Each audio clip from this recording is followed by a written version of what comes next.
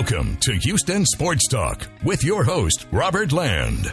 Look who's back. It's my co-host, RG Seal, and as John Sebastian would say, welcome back, welcome back, welcome back. Wow, welcome back Cotter reference. Do you know the history of that song with John Sebastian and the Lovin' Spoonful? Yeah, I don't know if I've got history. I think it was just John Sebastian, but he was in the Lovin' Spoonful. No, he was in the Lovin' Spoonful. There you go. Right. You're the guy that's like the classic hits. You know you're Mr. Cotter, and you know you're Vinnie Barbarino, and you're Arnold Horshack and all that too, I know. So how was the holidays and New Year's? Anything interesting happened? Did you go out partying on New Year's and in L.A. with the celebs? Yeah, of course, hitting all the nightclubs in Los Angeles. But really the biggest story out of 2019 is that James Harden still hasn't had a game that's been under 30 points. I mean, that's how you kick off 2019 with a bang. He's just laying waste to, Kobe Bryant records right now. He's got the most consecutive 30-point games since the ABA-NBA merger in 1976 now. He took out Kobe on Monday night. He's now 3 games away from Wilt Chamberlain's streak in 1964, which is 20 straight games of 30 or more. And Monday, RG throws up 57 points in 34 minutes, but to me, what's even more ridiculous was who was on the floor with him when the Rockets won by 18 points. You got Rivers and House, who were picked up midseason waivers this year. Gerald Green, midseason waivers last year. Gary Clark's undrafted. Hartenstein, P.J. Tucker, and James Ennis are second-round picks. Marquise Chris stinks and will be out of the league next year. And Nene is 63 years old and sits in a rocking chair on the second night of back-to-backs. I mean, what is that? Yeah, I mean, he's kind of like, he put the S on his chest. He's Superman right now, and he's, basically saving, the metropolis. I mean, he's, taking all the Rockets guys, like you said, making them better because, I mean, with all of these potential cast-offs around him discarded from the island of misfit toys, right? I mean, they're all here on the Rockets, kind of been assembled. But you also have to remember that, the Rocket system here, in the way that under Mike D'Antoni, Austin Rivers said it himself, it's a pleasure to play here, to play within this system. And James Harden is just having such an incredible stretch right now. I mean, he's really taking his game to another level, and people are calling him potentially the greatest offensive player of all time in the NBA. I know not the greatest player of all time, but just offensive skills, what he can do, he's unstoppable. And so, I mean, it's really been a pleasure to watch. It's been a pleasure to watch for you, but according to all the national guys, James Harden's boring and we hate watching it. We hate the drawing fouls. And it's just, I don't get it because you watch James Harden at this point and it's, the step back three, we talked about a little bit last week with David Hardesty, and that's become the skyhook. It is the Kareem Abdul-Jabbar skyhook. He is the only one that can do this, it looks like, and he's doing this. It's this move, I guess you would call it, that nobody else can solve. They can't get to him in time. I mean, to me, it's just remarkable what he's been able to do this year to up his game, because he was the MVP last year and he's better. RG, he's better. He's not just like 2% better. I think he's probably like 20% better the way he's playing, at least over the last 3 weeks. No, he is. I mean, he's been sensational. I mean, you don't have a stretch like this where, you're getting tossed around with names like Oscar Robertson and Wilt Chamberlain and Kobe Bryant. I mean, those are, titans of the NBA, all-time legends, if you're not having some kind of great stretch of basketball. I mean, not only the step back three, it's just so many other things. He has a great court vision. He passes the ball well. He draws fouls. We know he can get to the line. He's mastered that. There are just so many things. You just can't stop him. You say, okay, put it on the blackboard before the game starts, right? Stop James Harden, double team him, triple team him. He still can't be stopped. I mean, he's going through that type of stretch right now. And it's still, hopefully it will bode well for the Rockets when they get their full complement of players back, because like you said, he's doing it with a bunch of guys who have been released around the league or are bench players or, guys who you wouldn't normally think of as star caliber players. And then, all of a sudden they're going to be getting Chris Paul back, hopefully healthy. They're going to be getting Eric Gordon back. And of course, it's a big blow to lose Clint Capella, because James Harden and Clint Capella are a great tandem, great pick and roll duo. And hopefully, after he's out for 4 to 6 weeks and comes back and you have that healthy roster,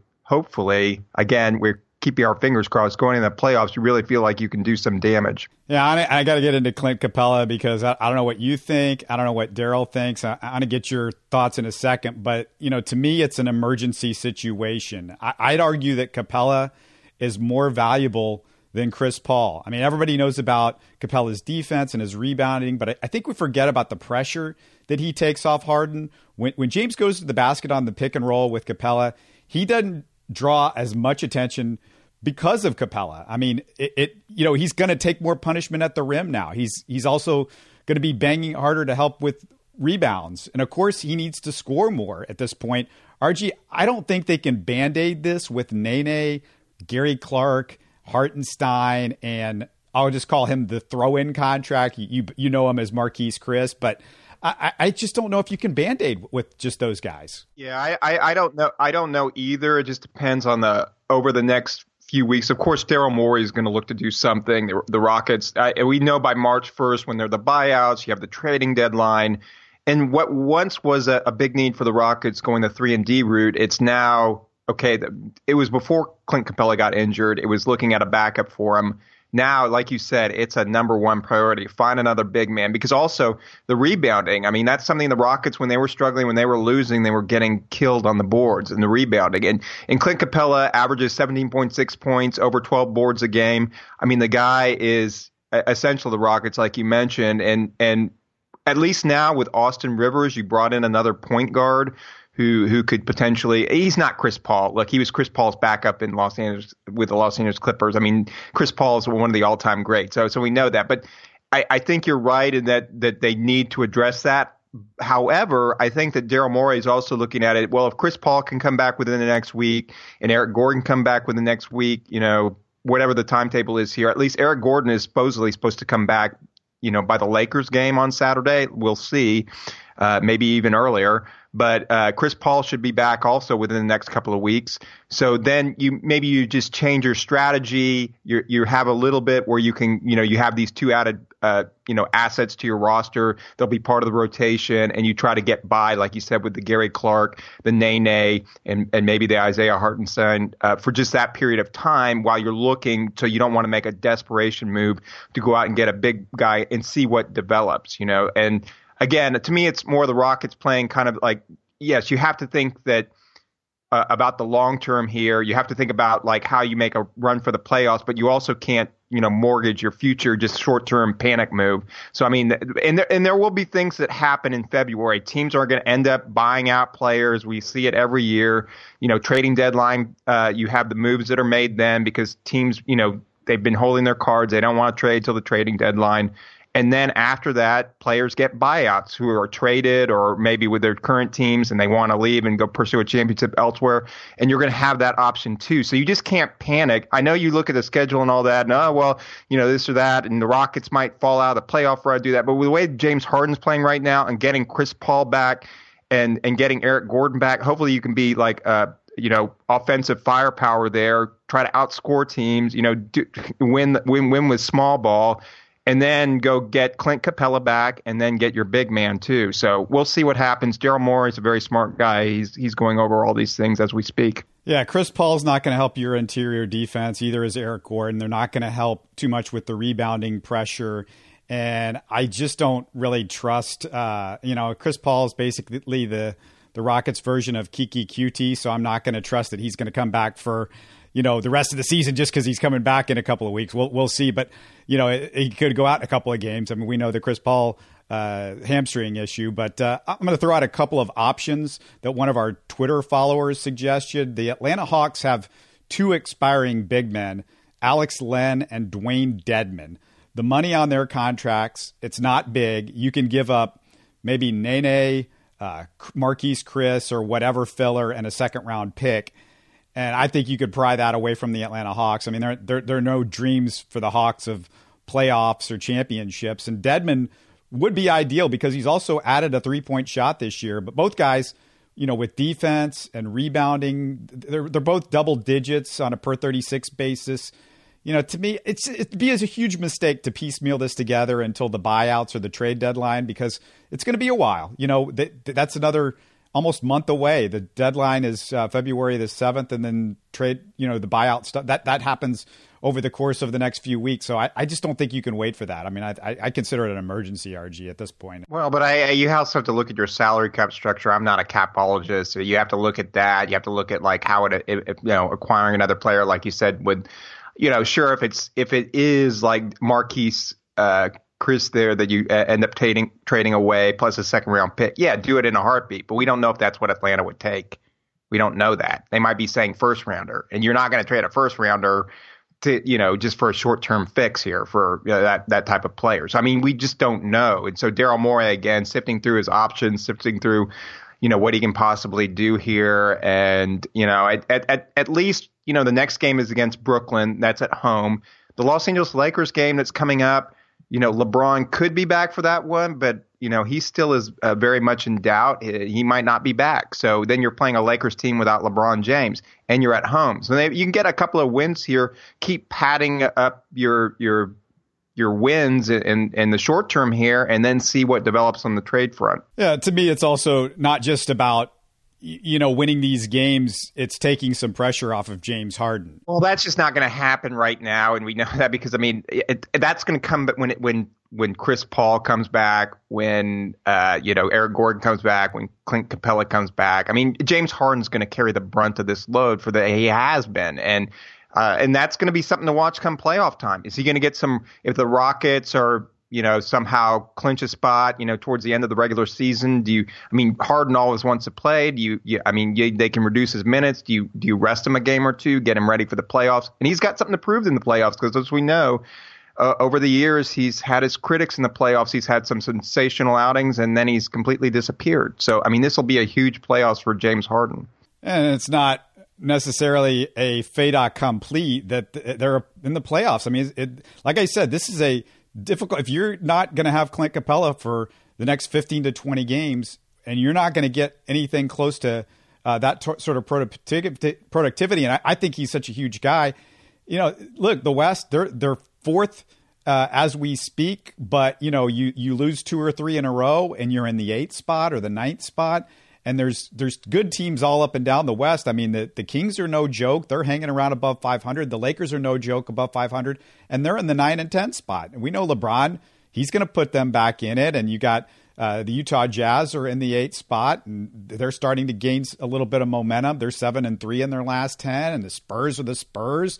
And the Clippers, tons of depth. And they're not going anywhere, I don't think. And the Trailblazers. All these teams right now are a little bit below as you and I speak, RG, but it's no joke. The West is no joke, and you got to get in there. And every single game without your stars and without Capella, it's going to be they lost to Orlando with Capella, but they didn't have, of course, Eric Gordon and Chris Paul. But that's the thing. They're always without somebody right now, and that's an issue. But yeah, but you keep mentioning all of this and falling. Look, the Western Conference, it's a beast. We know that. We know it's deep, and it's like you said, the Los Angeles Lakers right now out of it, and LeBron's going to come back and he's going to vault them into the playoffs. Yes, okay. We know this stuff, but the Rockets are also going to be getting back again Chris Paul. And they're going to be getting back Eric Gordon. That will help out with the load with James Harden. Yes, it's not Clint Capella, but I just don't see going. I guess I disagree with you. Like, oh my gosh, go out, panic move, have to do something, unless it's the right move. If they can get a big man, if a big man's available that's within the Rockets' terms where they can add him to the roster where it's not going to cost them. All I'm saying is like a second round pick. It's not a panic move. Well, but I don't know if somebody's going to do that. Then you add that it has to be the salary match. There are a lot of different things that go into it. I'm not an expert on it. So I just think that if there's an opportunity there, it's available right now, then you can do it. But I want it all of a sudden, again, teams can also look at it and they can say, well, the Rockets, they're in a desperation mode right now. If that, hey, they don't have Clint Capella for a month and they've got this schedule coming up like what you would say. And we don't want a second round pick. We want a first round pick if you're going to trade us, Marquise Chris or Brandon Knight. So I mean, or you're going to have to part with somebody that you don't want to part with, like if they sign Daniel House or whatever. I mean, it's just like to an NBA contract, right? I'm not sure about all the rules with that or how players are traded within that, or maybe they want Gary Clark or something. I don't know, but it's just like, do you do that? Do you sacrifice, for the short term so you can have a big guy come in and then all of a sudden, you kind of, hamstring yourself for the future. So that's just those are just kind of the possibilities that Daryl Morey has to think about here. And hey, I mean, they already won a game against Memphis. They have the Nets coming up, a big game against the Lakers. I mean, again, just pile up wins, get Chris Paul back, get Eric Gordon back in the rotation, and I mean, those guys will help immensely. And like you said, I mean, there are things that will be hurting them defensively, but we'll see what they can possibly do as far as, again, with like Gary Clark and Nene. Nene still can give you some rebounds. He can still give you some interior defense. So let's not forget about him if he plays. He doesn't play many back-to-backs, of course. And they won't play him more than like 15, 20 minutes a night. But he's still, when he's in there, he can do some. He's fine. He's fine. I still, to me, some of these guys, you might also look for somebody that's just more of a long-term answer, because you need somebody that's more of a long-term answer to back up Capella. Well, and that's something that, again, I think that they'll be looking for. I think you're just like pressed into it's got to be within the next week or two, and they've got to get somebody because there's a stretch of games, and we don't know what's going to happen until the trading deadline, and then the buyout period, and the Rockets could fall to the 9th or 10th spot. Well, a loss or two this year could matter. That's a difference between not just making the playoffs and not, but maybe home court advantage and not home court advantage in the first round. But I don't think with the Rockets, see, that's again where I disagree with you. I think that because of their slow start this season, starting off 11-14. I think the biggest thing now, especially Chris Paul said early in the season, I don't care who we play. I don't think that they can beat us in a 7-game series. And that kind of gave me the thing with last year. It was all about, we got to get the number 1 seed. We got to have home court for the Golden State Warriors. We had to do that. Now they're just saying, let's just make the playoffs. Yeah, but come on. I mean, we saw the Rockets do this like once, and they were the only team in history to do it that didn't have like a top 4 seed. But I think if James Harden keeps playing at an MVP level, if they get their players back, in the way that they played over the last but James Harden is playing at a rate right now, at a usage rate, and he's going to slow down. He's going to cool. This cannot last forever. But guess what? When that slowdown happens, what is that within the next week or two? Then you have an Eric Gordon hopefully back in the lineup. You have a Chris Paul hopefully back in the lineup. Those guys can pick up the offensive slack. Yeah. And so again with Chris Paul. Okay, we'll see. And Eric Gordon has been a terrible shooter this year. So let's see what those guys can give when they come back. I mean, I am just not – I'm not betting my life that Eric Gordon and his 30% three-point shooting and Chris Paul and his hamstrings are going to be a guaranteed lock to be a huge help while Clint Capella is out for the next month and a half. And I just think people underestimate him. But I agree with you. But look, I talked to when you were talking about like over the offseason, you were saying, hey, well, I don't necessarily re-sign Clint Capella. I said this guy's one of the best young big men in the NBA. Oh, I never said let him go. I never would have said that. But you said there was a price and you could put him in with another type player that would be similar. And that there was a certain limit as far as the contract that you would go. But I was just saying that this, in the offseason, we recognize that Clint Capella is like one of the top young big men in the NBA. Well, my point was that if you're playing Clint Capella, something stupid like John Wall money or something like that. But no, I mean, I thought if it's around $20 million. That's a whole other conversation we can go into, but I just want to remind everybody, because I do want to. We got to talk some Texans and Astros as well, but we had this extensive conversation I had with the man behind the Rockets powerhouse fan site, ClutchFans.net, last week. It's definitely worth a listen. We delved further into Harden, looked at Golden State's potential vulnerability, maybe, and the emergence of Daniel House, some other Rockets stuff there. So go listen to that, but. RG, before we get into the Texans, I got to ask you, I'm watching Twitter. I see LeBron celebrating in the Rams locker room after the Cowboys game. Wait a second. Wasn't he a Cowboys fan like a week ago or something? What are you saying? LeBron's a bandwagon jumper and stuff like that? Come on, he's just like supporting like Los Angeles. You got to support the home team, right? I mean, would you want to see like if the Green Bay Packers at J.J. Watt come to the game at NRG and a Green Bay Packer cheesehead like type thing, or would you want to see him maybe with a Texans jersey and a cheesehead? So being basically kind of like straddle the fence between both. You want to be able to support your home team. You got to be able to support the local community. And I think he learned his lesson in Cleveland when he showed up in a Yankees hat that one year, right? When they were playing several years ago, and LeBron came in a Yankees cap and it got booed by Cleveland Indians fans. So I mean, yeah, you don't want to turn off the local fans. Yeah, he'll be wearing a Patriots hat probably by the end of the season. But hey, yeah, let's get into the Texans a little bit. RG, what did you think of the Colts game, and just kind of general thoughts on the Texans as they wrapped up the season? I mean, there's a lot of hate out there. It was a disappointing performance, and I just don't see how. I mean, again, I want to credit Bill O'Brien for being able to keep the team together after an 0-3 start and have that winning streak, but to have these playoff games were killed by Andy Reid a few years ago. His only win in the playoffs was, of course, against that team, the Raiders team that didn't have Carr in the game, had backup quarterback. And then this past one, I mean, it just looked like he was completely outcoached from the very beginning of that game.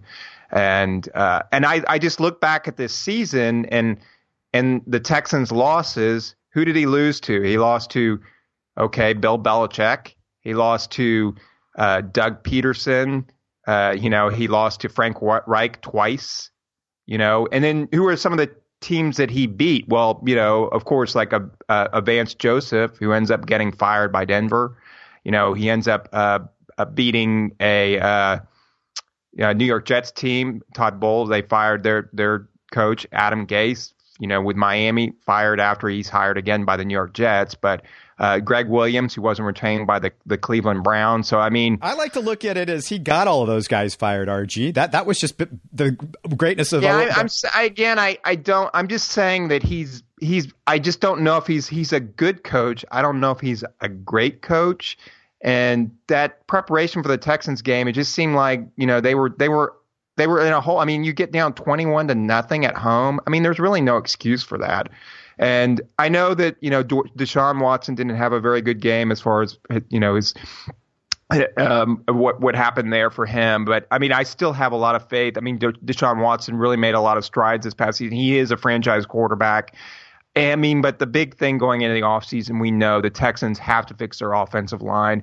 If you look at what the good teams do, the ones that win, they're deep in the trenches. They have players that are, offensive line, defensive line. Texans need to fix that offensive line. He can't be sacked 62 times again. I know he holds onto the ball, but even so, you saw the difference with Andrew Luck. He was mauled for years behind a bad offensive line. And then this year, finally, a very good offensive line made a huge difference. They went to the second round of the playoffs before being ousted by the Kansas City Chiefs. But I think in the future, I mean, the Texans need to look at their defense too. I mean, of course, they're going to have to add to their secondary. They're going to have to look again, I think, replenishing the defensive front line, still having, more of that pass rush, which I think was sporadic this year. Even though they had the great J.J. Watt and Jadeveon Clowney and these big names, they still need to generate more consistent pass rush. And again, we get back to the secondary where they had, some holes this past season. So, I mean, they have some work to do this offseason. They definitely need to make improvements. And, I think that's, going forward, I mean, we'll see what they do. They have money in free agency. They have all the draft picks. So it's not going to be easy because this division now, the AFC South, I don't know what your thoughts are on this. You've been doing, of course, an NFL podcast, but I mean, that Chris Ballard led Indianapolis Colts team that he's put together as a GM over there, it's very, very good. They're young, they're deep, and that's what's scary. But you can only take care of yourself. At the same time, the Texans have no excuses. I mean, the other teams in the division might be great, but you've got to put together a great organization yourself. And, you go out there and win it. Not everybody's going to get lucky like the New England Patriots and have a crummy teams in your division for over a stretch of years. But the Patriots are great. They set the gold standard. They just have had like crummy opponents, AFC East for many years. Yeah, I feel like recently I've just become the attorney for the defense. I'm kind of trying to be the Johnny Cochran for Bill O'Brien's OJ a lot of the time, and he gets killed. Look, the Colts matchup was It was an awful matchup for the Texans because everything that the Texans do well, the Colts could counter. I mean, the Texans have J.J. Watt, Jadeveon Clowney. Well, they went up against the best offensive line for most of the season anyway. That didn't look too great against the Chiefs, but the best offensive line in the NFL at protecting their quarterback. And if you look at the Colts, they've got T.Y. Hilton, the deep threat. And, of course, the Texans have issues with deep threat wide receivers. And the Colts, everything that they do is kind of the opposite of the Texans. And somehow, I don't know what happened, but the Texans, who were good all year against the run, they gave up 140 yards against Marlon Mack, and just stuff that you're not expecting to happen, like DeAndre Hopkins to disappear. They found a guy to take care of DeAndre Hopkins the last 2 times they faced the Texans, which nobody else has been able to do. I don't know if I can blame that one on Bill O'Brien. Deshaun Watson looked like he was inaccurate as I've seen him all season. That's not, to me, on a Bill O'Brien necessarily. I mean, he missed some easy throws. He missed a touchdown in the end zone with DeAndre Hopkins, who was open on a 4th and 1. There's a lot of stuff that happened in that game is not Bill O'Brien, and I guess everybody wants to just pile on him. And look, well, not everything, but you get off to that slow a start in that game. You fall behind 21-0 when you're at home, and of course, everybody in the stadium knew coming into the game that T.Y. Hilton was a Texans killer, and do that, and instead he gets a single coverage there at the beginning of the game. Yeah, but and, I made the point. I made the point in Locked On Texans that, hey, look, the first drive, DeAndre Hopkins. There was a long pass that could have been either a pass interference or Hopkins could have caught. He got one hand on it. Usually when he gets one hand on it, it's a catch, but it also could have been a pass interference. The second drive, Vincent Smith dropped a pass on the 5-yard line that hit him right in the chest that would have been a touchdown or a field goal or something that would have slowed down the momentum.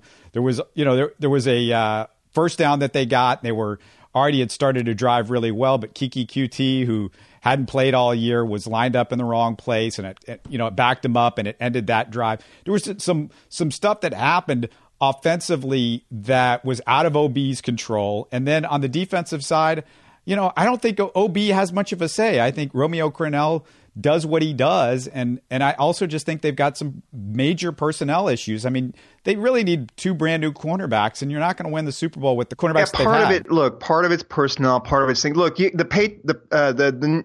San Diego Chargers, or excuse me, I say San Diego all the time. The Los Angeles Chargers go back in that game when they're getting killed by the Patriots, but there was a window in that game, and even Tony Romo talked about it when there was that punt. They finally stopped the New England Patriots, and it goes off. And to the Chargers, they fumble the ball, and New England recovers it and goes on and scores. If the Chargers get that ball, they score. Then they get the very beginning of the next half, they get the ball again, and potentially it's a different game. There's always like these scenarios. Well, it could potentially be different if things would happen, and that's with the Texans game. You're right. I mean, if that DeAndre Hopkins call happens and Texans get up, deep inside the Colts territory, score a touchdown, make it 7-7. Maybe it's a different ball game. Just saying over the course of it, what happened, and there are personnel things, like you said, that the Texans need to address as far as their cornerbacks. But what we can say is that Bill O'Brien was outcoached by Frank Reich. His team looked more prepared. They looked more disciplined, structured, ready for that game than the Texans did playing at home. I don't think they look more disciplined. I just think they look like they have more talent. I mean, everybody thinks the Texans are loaded just because you see J.J. Watt and DeAndre Hopkins and Deshaun Watson. That's fine. If you look at the other guys on the roster, the Colts have a whole roster. But again, you have to harness that talent. How many times have we watched with the Houston Oilers over the years when the Oilers had the most talent and they ended up losing because of coaching or because of some kind of mishap or some kind of thing happened? When you lose because you've got more talent, then it is coaching. But the Texans, I don't think they had more talent. Their offensive line is terrible. Their running backs are terrible. Their tight ends are terrible. Their wide receivers outside of Deshaun Watson. And I don't think Indianapolis here was at such a great advantage talent-wise. I mean, they still are rebuilding their – look, I agree with you that Andrew Luck's had a great season. They have a very strong, one of the best offensive lines. The guys that you do count on to be great for the Texans weren't. Like I said, the Texans all year long counted on DeAndre Hopkins, Deshaun Watson, and J.J. Watt. All three of them were missing in action most of that game. Yes, I mean, you have to put great players in a position to succeed too, but let's not give the coaching staff a blank slate and say, oh, okay, they don't deserve any blame for that loss too. That's all I'm trying to say is that to me, there was also some coaching mistakes in that one, and it was also the preparation of Bill O'Brien going into that game. He got outcoached by Frank Reich. I mean, at the end of the day, he got outcoached. That's happened to him against Andy Reid in the playoffs. That's happened to him against Frank Reich, and it would have happened to him when the Raiders, in that too, but he was going up against a backup quarterback, basically making his first or second start or whatever. So I mean, it was just that was like a gimme. And then he got out coached by, of course, as he always does, the Jedi Master to Bill O'Brien there. I mean, it's like his Bill Belichick. So I mean, it's just like we've seen this time and again. I mean, I'm not trying to disparage him because he had a good regular season. He did a rebound. I make that point that he did rebound to get the Texans, back from an 0-3 start when nobody thought that would be possible, to get them to win a division and have a home playoff game. So excellent job in that matter. I'm not saying to fire him. I'm just saying it was disappointing, and he's shown that, going up against higher caliber coaches, a lot of times he comes up on the short end of the stick. So in order for the Texans to make that next move forward, it's not only acquiring more talent, but it's also the coaching staff. And I don't know if Bill O'Brien's coaching staff will ever be able to do that, is becoming a great head coach, not just a good head coach that loses to superior head coaches. So you know what I'm saying? That's all that I'm getting at with this kind of point here. Good head coach, but can he be a great one that leads a team to a Super Bowl? Yeah, we're going to agree to disagree because I don't think he was out coached. I mean, it might have been an even Steven. I think he was out talented, and his stars did not perform. And sometimes it's not on the coach. Sometimes your players just don't do the job. But we're going to agree to disagree on that. Let's get to the Astros. Before we talk about them, just make sure you've heard my conversation last week with Astros minor league expert Jimmy Price. Real interesting look at the J.D. Davis deal. We talk about the potential surprising call-ups this year from the minor leagues and his take on who should be the Astros' fifth starter between Josh James or Framber Valdez, if it does indeed come down to those two guys. But RG, the Brewers signed Yasmani Grandal on a 1-year, $18 million deal. Really good catcher. Should Luno have made that offer? They already got Robinson Chirinos in there to go along, and they're still potentially looking at JT Realmuto. And if you ask me just for one season on that, 18.2, that's a lot to commit to the catcher position. And Yasmani Grandal is one of the better catchers in the game, but remember, he had all the problems in the playoffs, too, with the pass balls. The Dodgers benched him. And a couple of years in a row, they played Austin Barnes in critical moments. So, the Astros always look at the value of a player, and they probably determine, hey, 1 year, $18 million. I think it's a good fit for Milwaukee, but with the Astros, I still think they're in the JT Realmuto. They're just not going to trade, I don't think, Kyle Tucker or, of course, Forrest Whitley for him. But if that price comes down and then they can go out and acquire a catcher like JT Realmuto from the Marlins, that would be their preference. And if not, they're okay with kind of going forward with Chirinos and Stassi heading into the season. But I wanted to ask you, I thought it was kind of interesting that Richard Justice had an article up on mystery teams, because there are always those mystery teams that are potentially thrown out for the big free agents.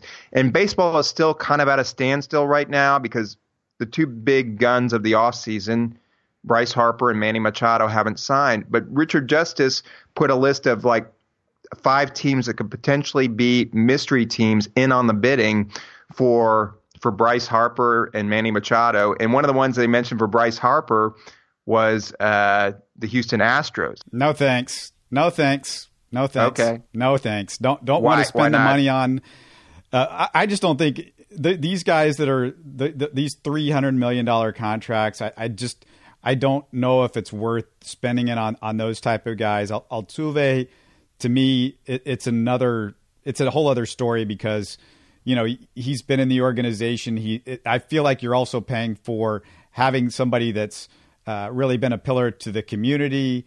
And we know what we get with Altuve. And Altuve has affected winning, I think, a lot more than Bryce Harper has. And he's come up in big time situations in the playoffs where we haven't seen it as much with Bryce Harper. I mean, the Nationals have had some issues in the playoffs. But that's not all on Bryce Harper, too. I mean, it's not all on him, but and Bryce Harper also is one of the biggest draws in baseball. So as far as merchandising and television, primetime star, I mean that. As great as the stars the Astros have, I mean, Bryce Harper is probably the most visible face in baseball right now. I just don't like throwing around these $300 million contracts. That's the biggest reason of all. Well, what if it wasn't a 10-year contract? What was an 8-year deal? He's 26 years old. You would have him till his age 34 season. It might be a 10-year deal. You're right. I mean, I agree with you. Once you pass that 30, then you're on the hook for these. And Bryce Harper's had injury problems. But if the Astros are trying to go all for it right now, win right now, and the owner just did say a couple of weeks ago, like Jim Crane says, we still have some room to maneuver here. We could add, we'll add additional salary for this season and get up to $200 million. They still haven't signed that or traded for that pitcher yet. Starting pitcher. I'm just saying, throwing it out there as a possibility that, kind of fun talk here. What could a Bryce Harper, potentially, because the Astros, remember, Ken Rosenthal reported it too. You remember the Astros were going to trade for him. They had a deal in place and it was vetoed at the last minute by ownership. Yeah. And there's a danger to me for the Astros. I mean, you think it's going to last forever because you got Jeff Luhnow and we got these good young players or whatever. But we know good and well that, Verlander could be gone. Your main guy, the only guy you really feel like you can count on of the starters going forward as a big time ace guy is Garrett Cole. And if you're the Astros, you got to think in terms of, hey, we've got to constantly just let's massage our payroll. Let's make sure we don't get in too deep on stuff because, if the crap hits the fan, you got to be able to pull the ripcord, and maybe you have to start selling off some guys and stuff. You don't want to have a guy that you can't sell off or something like that. And I'm just not a believer. Baseball putting a ton of money into one guy, I'm just not a huge believer in it. I mean, you'd have to tell me the contract, I guess, but and I go back to just to backtrack a little bit on the Grandal thing. To me, that a 1-year deal for $18 million. That's not bad at all. You're going to give up some real stuff to get Real Muto. You wouldn't give up anything for Grandal. So there's the difference between that two. But also, just that money you might be able to get rid of if you could somehow get somebody to take a Josh Reddick off your hands, and you might be able to give up much less minor league contracts than you would to get a Real Muto just to get Josh Reddick off your hands if you've got to give that up at all. I mean, I love Josh Reddick. I think the only way you're giving up a Josh Reddick, though, is just what you said right there. You're going to have to include him in a package with one of your top prospects. Like, JB Boskowskis and Josh Reddick going somewhere, something like that. Because you aren't going to – I just don't see somebody trading for that contract. What is it, $13 million a year, with his declining productivity. They're not just going to take on that contract unless you are putting it, in a very special kind of deal. And even then, you might have to take some of the salary, and split the difference with the team you're trading. Yeah, there's plenty of teams out there that are building, though. And if you give them some of your, maybe not your top prospects, but some like medium level prospects. No, you're going to have to give them your top prospects if you're sending Josh Reddick over there. No, I mean, I don't know if that's necessary. No. No, I mean, I'm saying you're going to have to send them like a very good prospect, probably a top 10 prospect at least, and so that's. And the Astros, again, they have, again, JB Boskowskis, he was mentioned in the trade for Bryce Harper last year.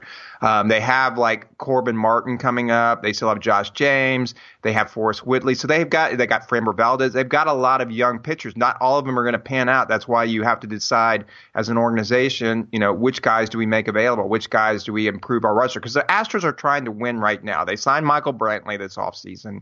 They're continuing to add to their lineup. They were in on Nelson Cruz until the last minute, so that should tell you something as well, too. I want to ask you about that. Just hold on with the Nelson Cruz thing, because I want to ask you, why are the Astros looking for – I keep hearing they're looking for DHs, and, I'm perfectly fine with going into the season with Tyler White, but what the Astros, to me, should be thinking about in terms of DH is, they picked up the guy from Toronto. I'm going to screw his name up every time, but Aldamus Diaz, I think. But they picked him up, and you've got all of these players that you want to occasionally DH anyways. You want to give more time off to Altuve, and you've got Correa coming off an injury this past year, and he's got some back issues.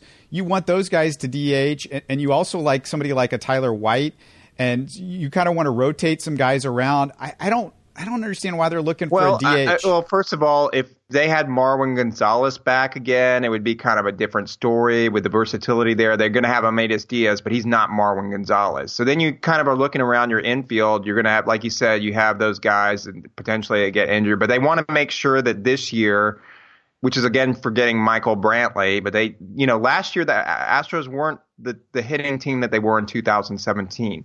And I know that you like Tyler White a lot, and he had some clutch hits and everything like that, but he's not a proven commodity. He's not a proven bat there. And if you can go out and get somebody like Nelson Cruz, who can hit 40 home runs, has been one of the best players in baseball. I know he's getting up in age, or somebody of that ilk, or somebody of that caliber.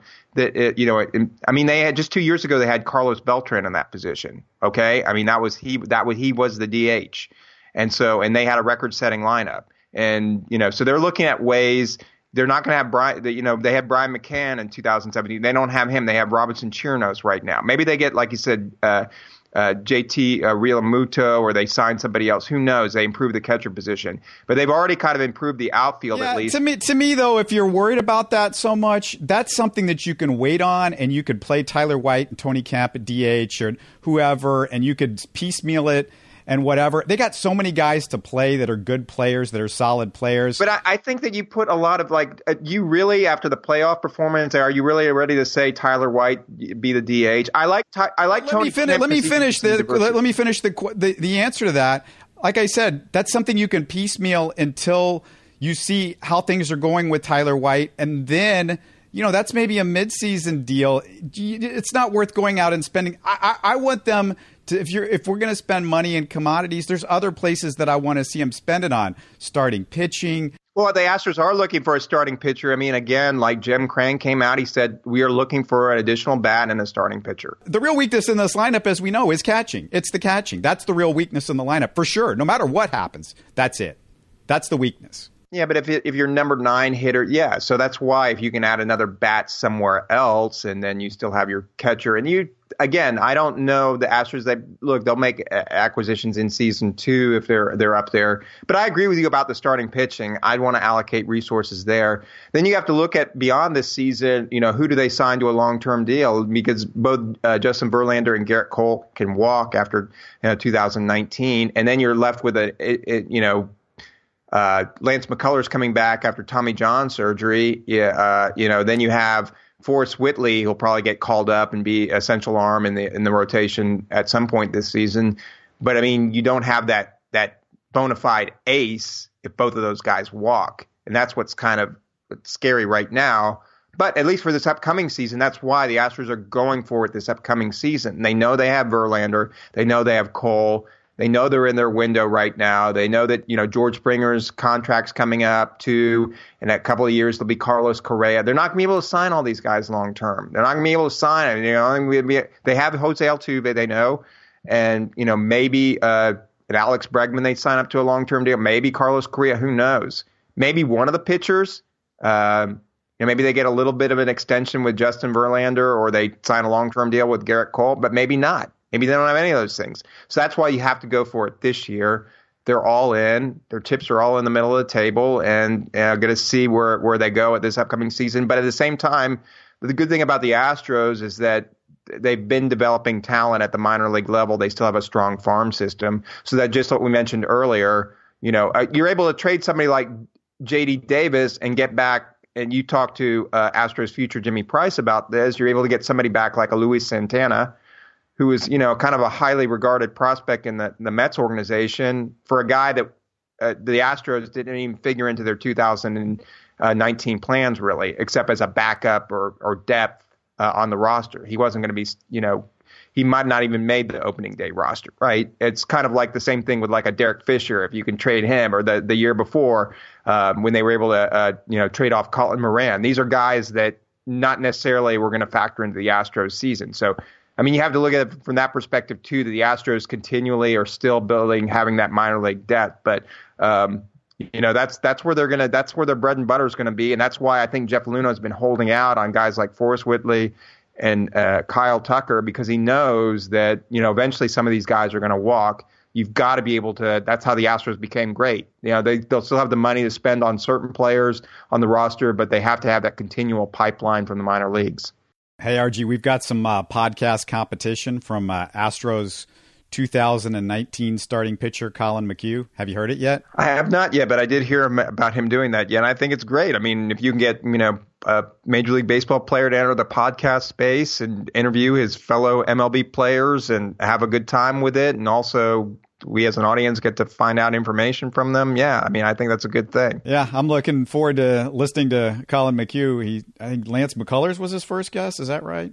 I think it was McCullers. So yeah, it should be fun to listen to him. And hey, the more the merrier in the podcast space. So just one last thing, RG, we got to talk about the Houston Cougar basketball team. Does anybody care in Houston? I'm trying to gauge if there's even a modicum of like, hey, the Cougars, look at what's going. They're in the top 20. Aren't people going to the Tillman Fertitta Center? Aren't they going to watch games there? And they revamped that? Don't they have more people attending? So I think there's more enthusiasm for it, right? It's better, but I want to hear the buzz a little bit from the Cougars, because I think this is really cool. I mean, they're, what are they, 17-1 or something like? They've lost one game all season. They're top 20, I think 17th in the most recent poll. And guess what? There's only like 6-7 weeks left before we get into the NCAA tournament stuff. So it's not that far down the road, and they've lost one game, and they're just. I watch the games, and they're winning with just incredible defense. Their defense is just ridiculous, and they've got a couple of really good players, a couple of really good offensive players, but it's fun, and yeah, hopefully the Fertitta Center. People will continue to go out and continue to support him and stuff like that. But it's pretty cool. By the way, what did you think of the Dana Holgorsen hire and getting rid of Major Applewhite? I know you followed him since his UT quarterback days. Well, I like Major. I mean, I always liked him when he was a quarterback with the University of Texas. But I mean, as a head coach, I mean, I don't think he was cutting it at U of H and taking over Tom Herman's recruits. And I could see why they made a move there. I mean, I'm disappointed. Felt bad for Major, but I could see where they want to just kind of, elevate the program. And getting Dana Holgorsen, I mean, a successful Big 12 coach to come and be with the Houston Cougars football program. I mean, I think that's a great hire. He has to find the right defensive coordinator, right? I mean, he's one of those guys that's all offense. So you just make sure that he's like a Cliff Kingsbury who went to the Arizona Cardinal. Make sure you have your right defensive coordinator, right? Because I mean, those guys they're really offensive geniuses, but you don't want to have to win games where where it's 64 to 57. So you don't want to have those, but you also want to still have a top quality defense. But I also think it kind of like I still look at the Houston Cougars, and it gets back to what you were saying about basketball and the passion and enthusiasm. And until they move to some bigger conference, and that's what I think they're aiming to do with all these improvements to the facilities and the stadiums and the arenas and the money into the athletic programs. I mean, it's eventually whenever we have the musical chairs again and the conferences, whether it's the Big 12 or it's the Pac-12 or some other conference. I mean, U of H wants to be a part of the larger, conferences, and that gets people excited. If you're playing Texas and Texas A&M, or you're playing, if you're in the Pac-12 and you're playing, Colorado and USC and UCLA, I mean, or whatever conference you move to, I mean, it's no slight against the current conference. And especially it's a great basketball conference when you have Wichita State, you have Temple, you have Memphis, You have Tulsa. You have all these kind of like really good programs over the years that are in the same conference. But it's in Connecticut, of course. It's won national championships. But it's just not the same at least for people in Texas, for people in Houston, as they see, oh my gosh, it's Texas and Texas A&M and SEC or the Big 12, or you look out the big name programs out wherever it is in the country. I mean, it's a different mindset in Houston, and I think until it's back to that type of thing where the stature of the program rises that level, I think that's what the leadership is looking to do. You're always going to have kind of a little bit of fit until it gets to the NCAA tournament, and then everybody will be excited about Houston if they're in the NCAA tourney and making a run. I mean, because that's national exposure right there. Last thing I want to hit on is do you agree with that, or what is? I mean, you didn't say anything, would you? Yeah, no, I agree. I mean, I agree with all the stuff that you said. I mean, I just basketball. I just want to see this town get into it a little bit because, basketball, everybody's on an even ground. It's not like football. So that's a whole different story. But we did our top 10 sports movies of all time. I picked my top 10 favorites in order, and as well as Greg Lucas. Was it basketball? Did basketball top the top of your list there? Was that Bob Costas made a cameo on the mic? Yeah, exactly. And Al Michaels in that one, right? What's your you didn't get in on this, and I'm just curious. What's your favorite sports movie of all time? Oh, I don't. Gosh, it would be. I mean, there are a lot that I really, really like a lot. Like, I mean, Hoosiers is great. I mean, Rudy's a great film. I love Field of Dreams and Natural. I mean, there are a lot of sports movies that are really great. I mean, it's hard to pick just one. Dodgeball. I'd have to think about it. Which one? Dodgeball. Yeah, Dodgeball, True Underdog Story. There you go, on ESPN The Ocho. That's another classic. I mean, you almost have to divide it up into categories because it's like, great sports comedies. It's much different than sports dramas. And then if you're throwing documentaries in there now, do you include like the 30 for 30 series that have had some great documentaries that weren't theatrically released? We did that. We included document. I mean, you just kind of threw them all in there, and there might be a 30 for 30 or two. There might be some documentaries. Go check. I mean, I just beg everybody to go check that out. I put a lot of work in there. There might be some clips from movies. There's some music. I worked hard to kind of produce that one. So listen to it if you get the chance. And I want some feedback. info@houstonsportstalk.net. Our email, it's in the description of every podcast in case you forget. But just let me know. I'd like to know what people thought of that show, what people thought of the list. Write me, give me some of your favorites. We'll read them the next time we do a podcast because I'd love to hear. I'm always interested in that kind of thing. But me and RG both huge movie fans, so we definitely want to hear from you on that. But good to have RG back, and thanks so much for everybody that is listening. And also, don't forget, go on iTunes. Say something nice, write a review. If nothing else, give us a 5-star over there. That helps the show, helps people come to us. But until next time, we'll talk to you again real soon.